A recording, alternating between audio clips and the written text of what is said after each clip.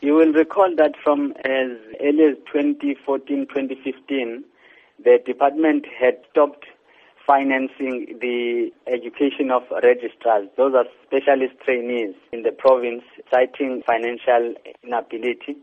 And on top of that, the Department of Health had frozen posts because saying they don't have money to fund those posts.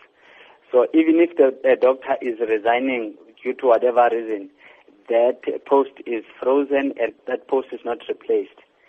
So those are the issues, and obviously it has led to immense pressure on the members in the hospital. And what about the impact on patients who often require life-saving treatment? There is a great negative impact on the patients.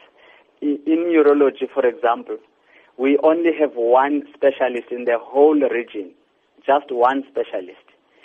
And, you've got patients that would wait.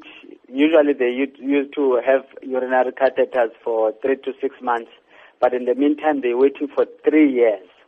And, those patients, some of them are cancer patients, cancer of the prostate.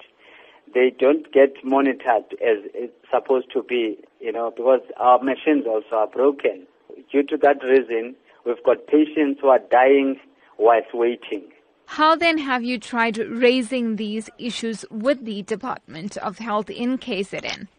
Initially, when this started, ma'am, we had arranged at least quarterly meetings with our MEC. Those meetings never materialized. And on top of that, we had written them a letter to have a meeting with them regarding these issues. They only responded today, asking for a meeting on the 4th of May. Are you then hopeful in terms of the outcomes of that meeting? We don't know, ma'am, because it's the same people that we have met, even before.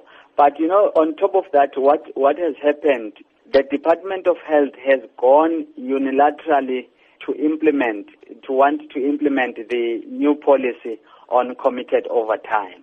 Will you then still be going ahead with your planned protest march for the 5th of May? We are going to go on a protest march because the meeting on the 4th, it was communicated to me today. I still need to get my colleagues to be available on that day. We could have it after that, but we haven't agreed as such.